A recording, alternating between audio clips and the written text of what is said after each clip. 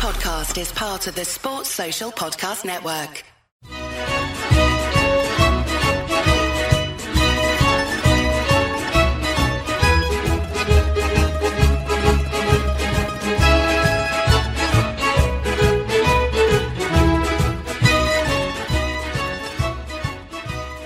Hello and welcome to the Season 3 finale of the Forza Napoli Calcio podcast. This is a podcast all about Napoli, of course, but you don't have to be a Napoli fan to enjoy it. If you're a Serie A fan, if you're a football fan, looking for the inside scoop on all things Napoli, this is the place to be. I'm your host, Joe Fischetti. Thank you, as always, for listening. This episode will be dedicated entirely to our Primavera team. A few people have reached out to me over the last few weeks seeking more information on the Primavera, so thank you so much for that. In part 1, I'll talk about two players who I think have become household names now in Giuseppe Ambrosino and Antonio Vergara. In part 2, I'll talk about Antonio Cioffi, who was a household name last summer. He had a difficult season, but he should not be forgotten. I'll also talk about goalkeeper Hubert E. Dasiak. Finally, in part 3, I'll quickly address a few other players to keep your eyes on. So let's get started. Now, before I get to the players, let me give you a quick summary of how Napoli did in the 2021-22 Primavera campaign for those of you who might not have been following it. We often talk about matches being a tale of two halves.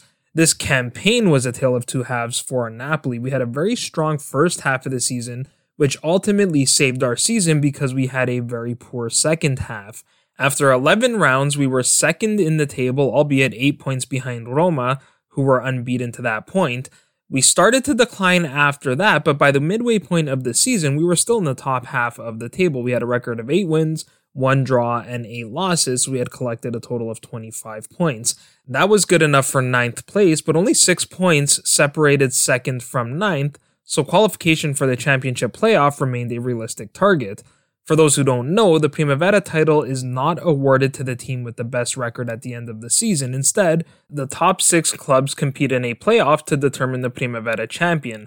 Roma finished top of the table but lost to second placed Inter in the playoff final, so Inter are the current Primavera champions. Unfortunately, with the second half of the season that we had, we finished nowhere near the playoff zone. In fact, we ended up in a heated battle for survival. That's because we won only 3 matches in the entire second half of the season. Now, we did draw 6 matches as well, so we managed to scrape together 15 points in the second half of the season. That was enough to avoid direct relegation, but it was not enough to avoid the relegation playout, which is played between the 3rd and 4th from bottom of the table. That was still really disappointing though, considering we lost our final 2 matches of the season, and both were against clubs that had nothing left to play for. Fortunately, we beat Genoa in the playout by an aggregate score of 4-2 to stay in Primavera Uno. So it was a dramatic season, not just in terms of the race for survival, but also in individual matches. We had matches where we stole points in the dying minutes, but we also had matches where we dropped points in the dying minutes. In terms of our playing style, new coach Nicolo Frustalupi implemented a 3-4-2-1 formation, which some of our players strived under while others struggled to adapt to. In the previous season, Emanuele Cascione used a variety of formations, but he seemed to favor the 4-4-2 in the end. Now, our early success could be attributed to Frustalupi's high press and resolute defense. Other than a lopsided 6-1 defeat to Sampdoria, we conceded only 9 goals in our first 8 matches. That defensive solidity was largely a consequence of our formation. In particular, it was a consequence of playing with wingbacks. They would either drop to create a 5-man back line, or they would congest the midfield. In either case, our opponents had a difficult time breaking through. We certainly weren't afraid to protect 1-goal leads. 9 out of our 11 wins on the season were by a single goal. So that's a quick summary of our Primavera campaign. Now, despite narrowly avoiding relegation, we do have a number of players who had standout seasons. So we're going to spend the rest of this episode profiling some of those players, and we'll start with the top goal scorer in the league and the top assist man in the league. As I said, both of them have pretty much become household names for most Napoli fans. Giuseppe Ambrosino led the league with 19 goals in 31 appearances to go along with 5 assists. He also added a goal in the return leg of the relegation playout. Ambrosino is from the class of 2003, so he'll be 19 in September. He is a true product of the Napoli youth system, having joined Napoli at the age of 9. He played for the U17 squad for 1 season and just completed his 2nd season with the Primavera. Last season in Primavera 2, he scored 7 goals and added 4 assists in 17 appearances. Ambrosino is a true modern number 9, which is a rare commodity these days, and therefore a valuable one as well. He has the size, strength, instinct, and finish of a traditional number 9, but he also has the passing, dribbling, and general playmaking abilities of a modern number 9. Ambrosino showed this season that he can score in a variety of different ways. He's listed at 1.82 meters tall or 5 foot 11 inches tall, but I suspect he is taller than that. In any event, he is a threat in the air, and like I said, he has that striker's instinct. He knows where to be and when to be there. He can score from close range, he can score from long range, and he can score in tight spaces, largely because he has an excellent first touch. He can also score with power or with finesse. He chipped the keeper on a couple of occasions this season, and he's more than capable of beating the keeper 1v1. That's helped by the fact that he is good on the ball. Having the ball at his feet doesn't necessarily slow him down. Those technical abilities also show up when he contributes as a playmaker. He's willing to drop deep to receive the ball, and he is strong enough to hold up the play. He's also a great passer of the ball. Anyone who's watched him play recently for Italy's U19 team would have seen that delicate pass he played to Christian Volpato in the France game. But perhaps what is most impressive about Ambrosino is his mental strength. There was a brief stretch in the middle of the season where Frustalupi switched from the 3-4-2-1 to a 3-5-2, and as a result, Ambrosino was relegated to the bench. Ambrosino started only 1 match in 7 during that stretch, but even as a substitute, he managed to score 5 very important goals.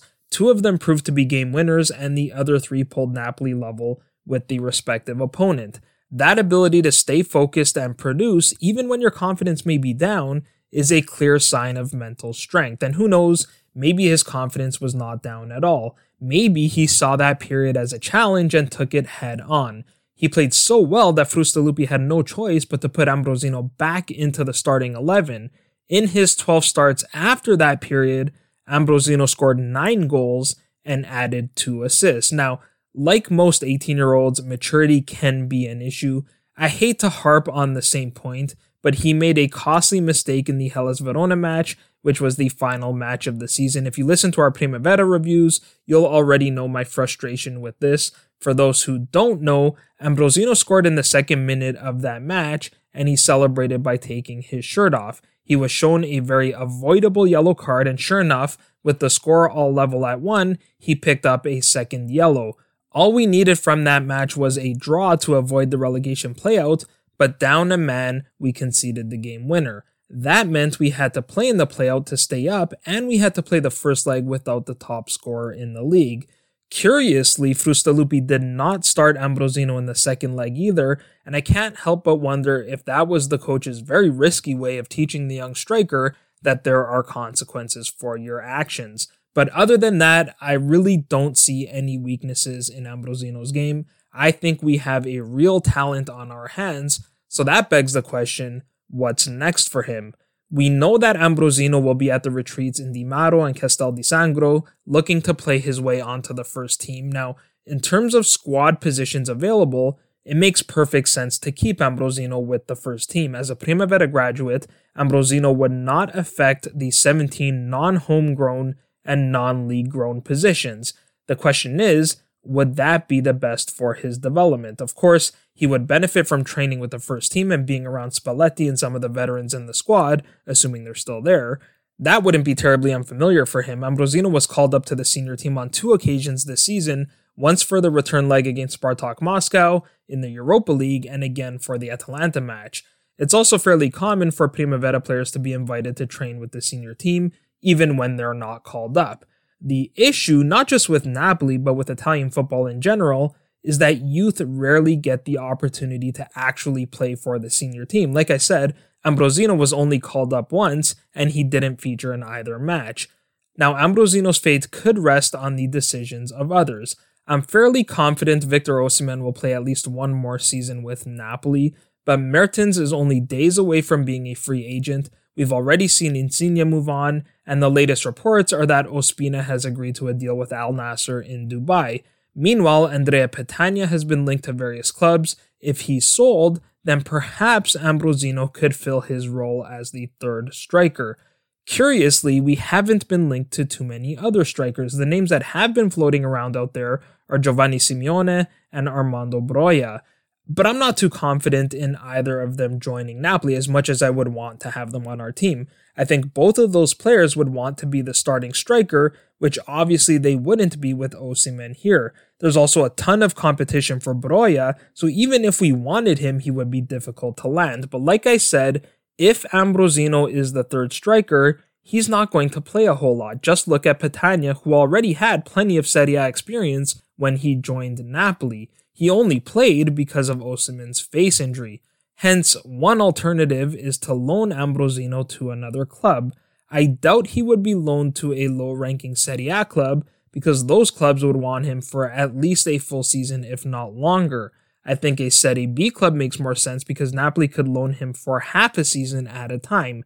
If he's playing really well and we're in need of a striker, we could then recall him in January. Of course, De Laurentiis also owns Bari, so if we loaned Ambrosino to Bari, suspect as that may be, we could maintain full control over how he's used there. Finally, a third option is to keep him with the Primavera. At his age, Ambrosino could play one more season with the Primavera. Now, as with any option, there are pros and cons to keeping Ambrosino with the Primavera as well. The main benefit would be that we could call him up to the senior team anytime we wanted to. However, it could stall his development. Ambrosino's game is more likely to improve if he plays against stiffer competition. If I had to guess, I would say that Ambrosino is going to be loaned to a Serie B club. With all the big clubs in Serie B this upcoming season, many are referring to it as Serie A2, so it would be a great place for Ambrosino to continue to develop. Let's move on to the top assist man next. Antonio Vergara is from the same 2003 class as Ambrosino, so the two of them played together in the Napoli youth system, including in the U17 squad. Vergara scored 2 goals and added 3 assists in 19 appearances in Napoli's promotion-winning campaign, but he really broke out during the season that just ended. He had 11 assists to go with his 2 goals through 27 appearances.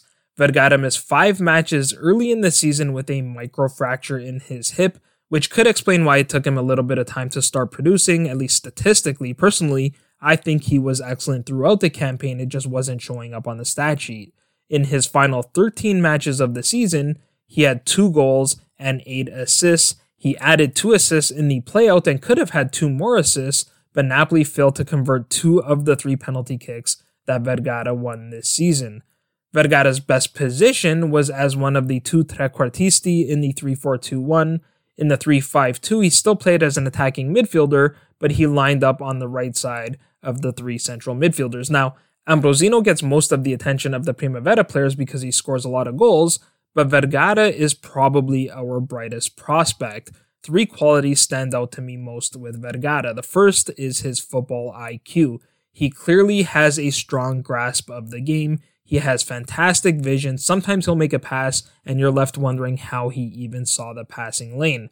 The second is his work rate. Other than the second fixture against Genoa where he just seemed a little bit off, Vergara is usually our most intense player. He fights to win the ball back and he hustles to save the ball from going out to touch.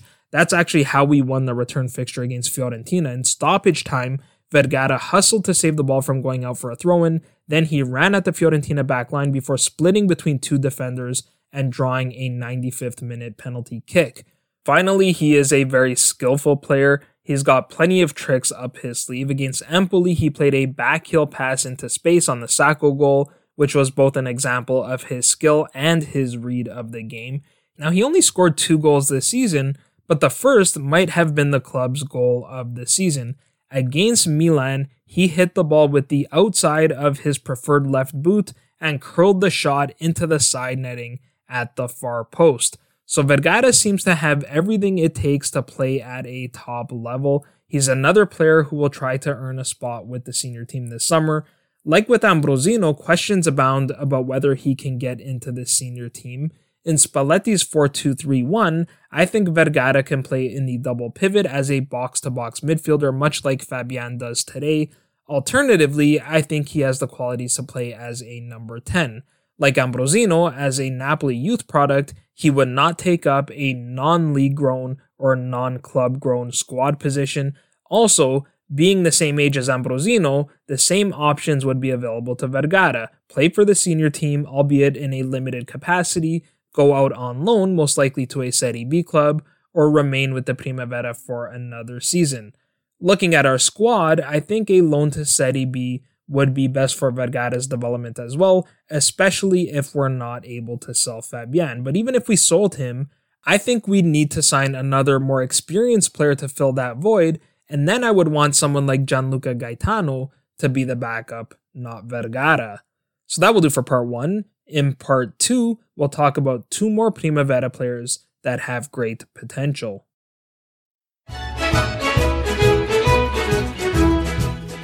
Welcome to part 2 of the Forza Napoli podcast. If you like the show, consider signing up to our Patreon account at patreon.com/Forza Napoli pod. It's totally voluntary and there are no tiers. You decide what amount works for you.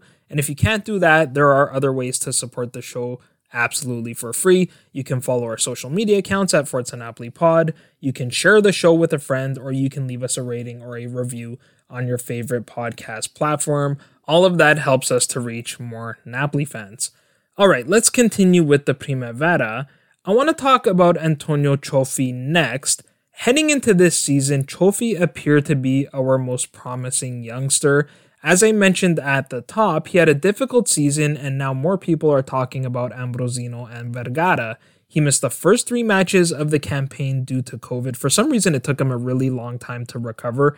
Then he missed the final 2 matches of the season and both playout matches due to a fracture in his foot. However, he featured in all 29 matches in between. Cioffi played predominantly as one of the 2 trequartisti in the 3-4-2-1. He was also used occasionally as a striker, particularly during that stretch between match days 14 and 20, where Frustalupi switched to a 3-5-2 and moved Ambrosino to the bench. That turned out to be Cioffi's most productive part of the season. He scored a total of 5 goals this season, and 4 of them were during that stretch of games. Last season, he scored 6 goals and added an assist in only 9 Primavera Due appearances. His best performance last season was easily the 4-0 win over Virtus Entella, where Cioffi was involved in all 4 goals, scoring a tripleta and assisting on the other goal. Now, he only made 9 appearances because he spent most of that season with the senior team, albeit on the bench. He was called up for 20 matches, but only made 1 substitute appearance in the 6-0 routing over Fiorentina. He played 11 minutes, but he made a good impression, and I think left Napoli fans wanting to see more. Unfortunately, he has not featured for the senior team since then. Now, I think it would be fair to say that Cioffi regressed this season, but it wasn't necessarily a bad season for him. For those who followed the Primavera, there may be a bit of recency bias because he didn't have the best second half of the season, but he was excellent in the first half of the season, and that should not be overlooked. I also think his slight regression could be because of the change in formation. Cioffi's best position is as an inverted left winger, though he's also capable of playing as a traditional right winger. That's where he played in Emanuel Cascione's 4-4-2 during the 2020-21 campaign. In the previous season, he was used in a variety of positions and in a variety of different formations. He made 13 appearances, 6 before his 18th birthday and 7 after, which I think was an indication that Roberto Baronio and then later Giuseppe Angelini were trying to figure out the best position for Cioffi. He scored only 1 goal that season, but it was a beautiful direct free kick from the left wing into the top corner at the second post. Unfortunately, that turned out to be Napoli's final match of the season, which was cut short due to COVID. That was unfortunate both for the club and for Cioffi specifically. We were second from the bottom of the table when the season abruptly ended, so we were automatically relegated to Primavera 2. In truth, we probably would have been relegated even if we completed the season. At that point, we were 9 points back of safety with only 8 matches to play. But it was unfortunate for Trophy specifically because it seemed like he was about to break into the starting 11.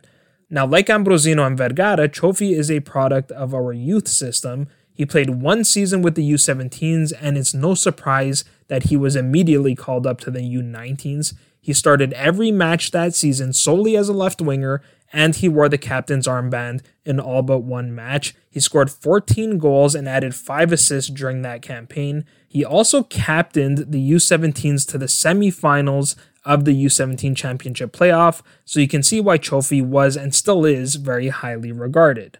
Okay, let's talk a little bit about his qualities. I think Trophy's strongest asset is his pace, which is primarily why he's best suited to play on the wing.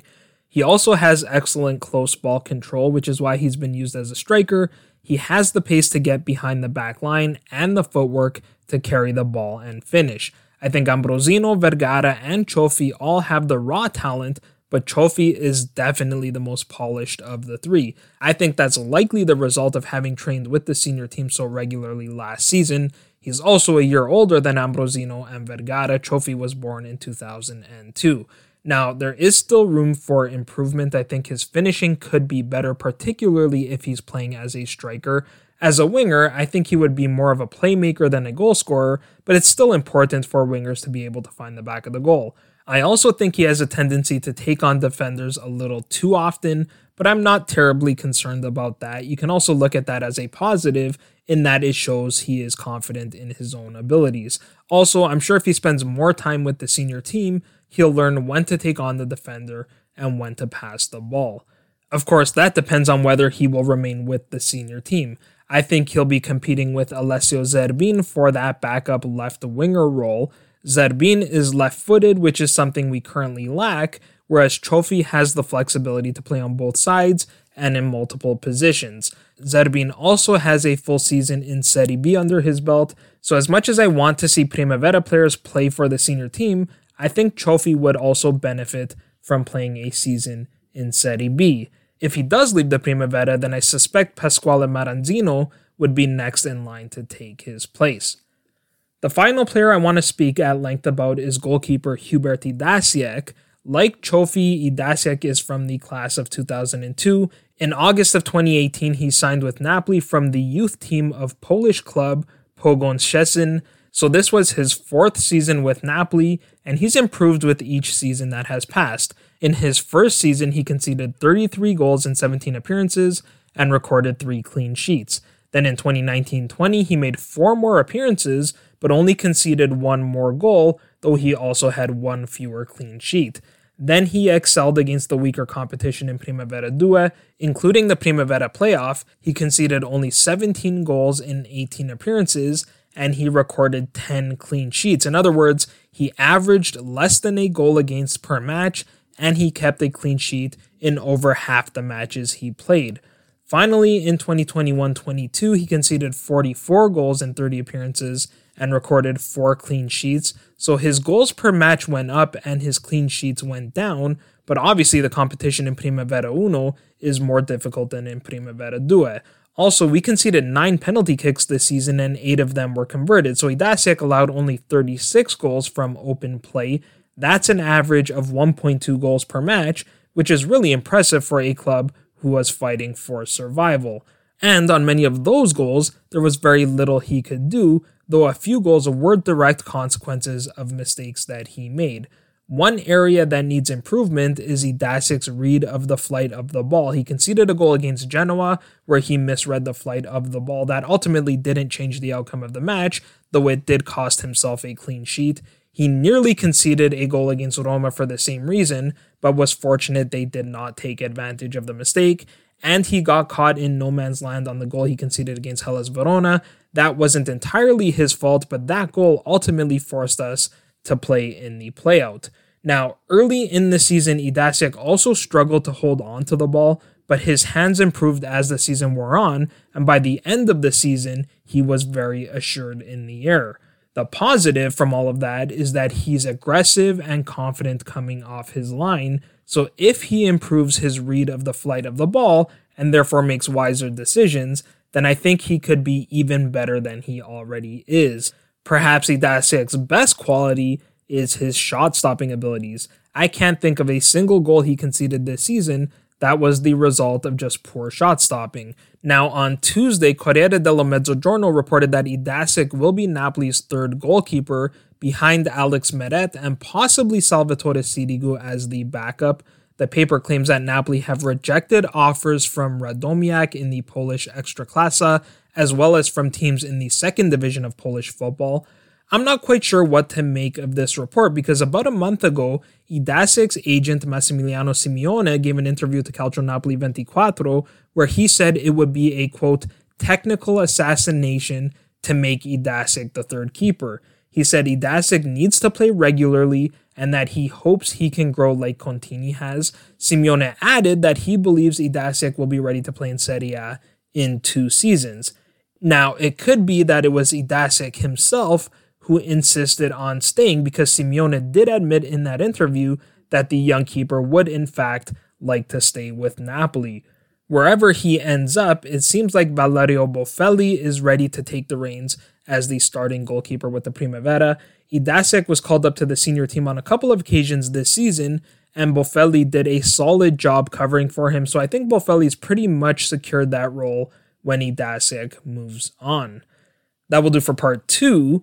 In part 3, we'll talk about Giuseppe D'Agostino, Coli Sacco, and a few other players to keep your eyes on.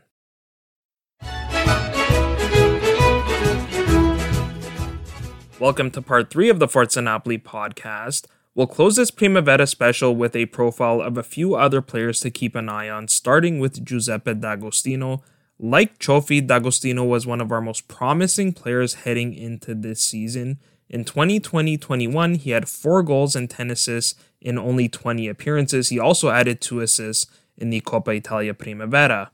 This season, he had 5 goals and 5 assists in 33 appearances, and he added an assist in the playout. Even though a couple of those goals were the result of fortuitous bounces, that is still decent production considering the competition in Primavera Uno, but like Cioffi, I think D'Agostino struggled to adapt to the new formation.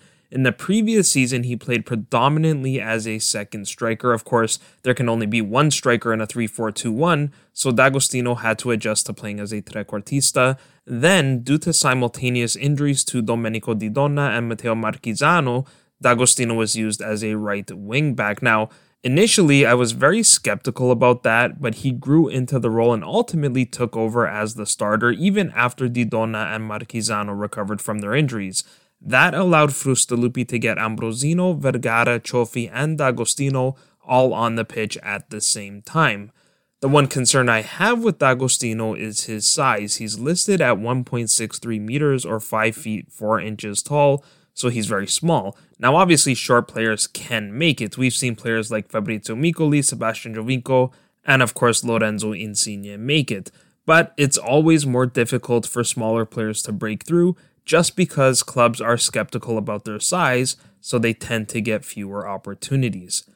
Another player to keep an eye on is midfielder Coli Sacco. He signed with Napoli this season on a free transfer after he was released by Milan. I mentioned D'Agostino being too small. Sacco might just be too big. He is an absolute giant. The central midfielder is 1.97 meters or 6 feet 5 inches tall, so he towers over most of the players around him. Sacco plays in the pivot of the 3-4-2-1, and I think his role varied depending on the circumstances. If we had a lead, he would sit just in front of the back line and eat up any balls played in the air. If we were behind, he would try to get forward and help in the attack. He didn't score a ton of goals, but when he did score, they tended to be very important goals. He scored a total of 5 goals on the season and added 2 assists. His first goal had to be against Milan, the club who released him. That was probably his best match of the season. His third goal was a 91st minute equalizer against Torino to salvage a very important point late in the season. Then he scored in both legs of the relegation playout against Genoa. In the first leg, he scored the equalizer in the 89th minute, and then he scored the winner in the second leg.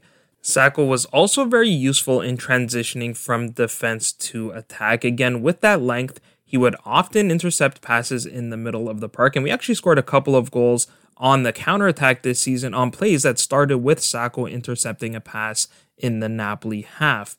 The one knock on Sacco's game is he does tend to get into the officials' book quite often. He accumulated 10 yellow cards and 1 red card over 29 appearances this season. Now, in fairness, the straight red against Inter was a really poor decision by the official. Sacco hardly touched the Inter player, and he shamelessly threw himself to the ground and got the decision. The yellow cards were often professional fouls. The downside of being so big is that he does not have the pace to keep up with most attacking midfielders, and he's often forced to make these professional fouls. I did feel really sorry for Sacco at one point this season. He got just one call-up to the senior team, but then he tested positive for COVID, so he was not able to make the trip. Hopefully, he'll get an opportunity during the summer retreats to try out for the senior team. Ultimately, I don't think he will get in, but at least he'll get to be around the squad. We'll see what happens with Sacco next season. He is also from the class of 2002, meaning he will be 20 years old at the start of next season. I suspect he will be loaned to a Serie C club or to a club in a lower-ranked league in Europe, but I'm hoping there will be some interest from Serie B clubs as well.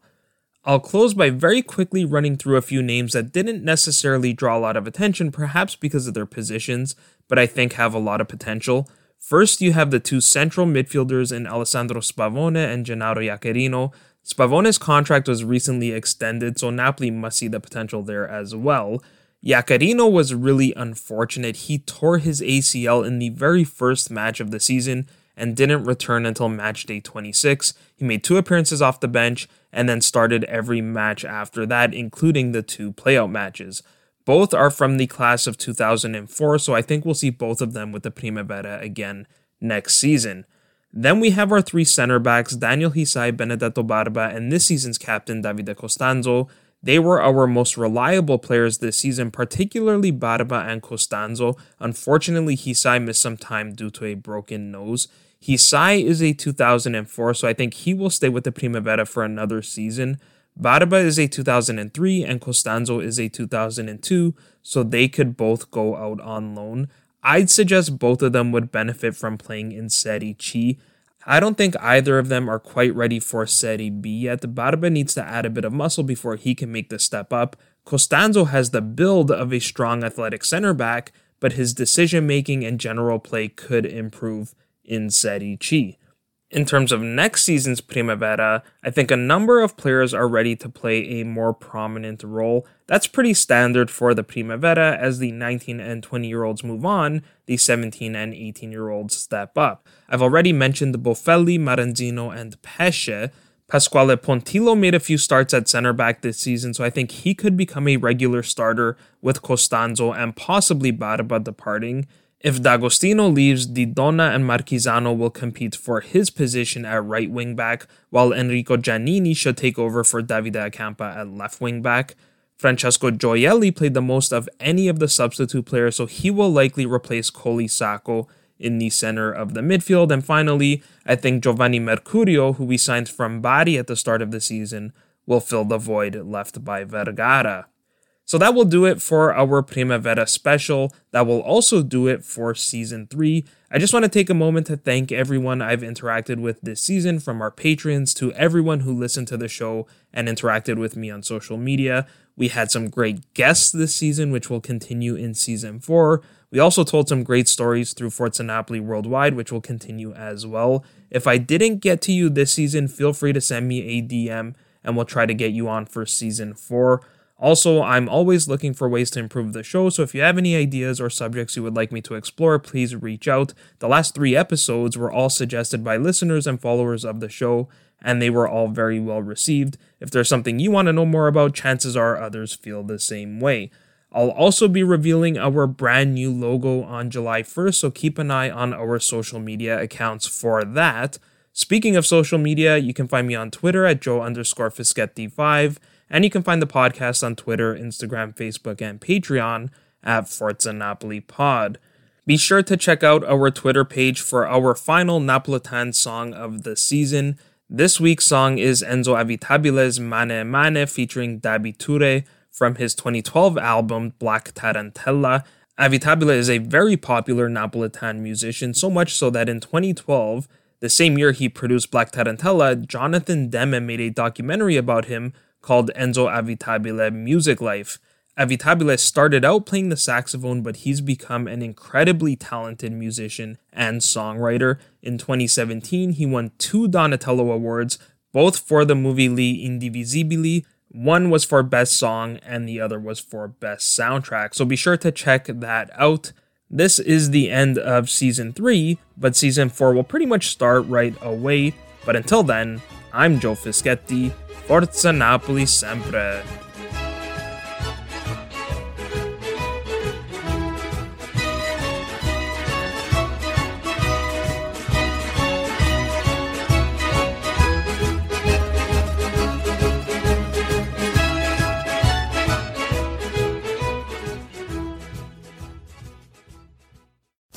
Sports Social Podcast Network.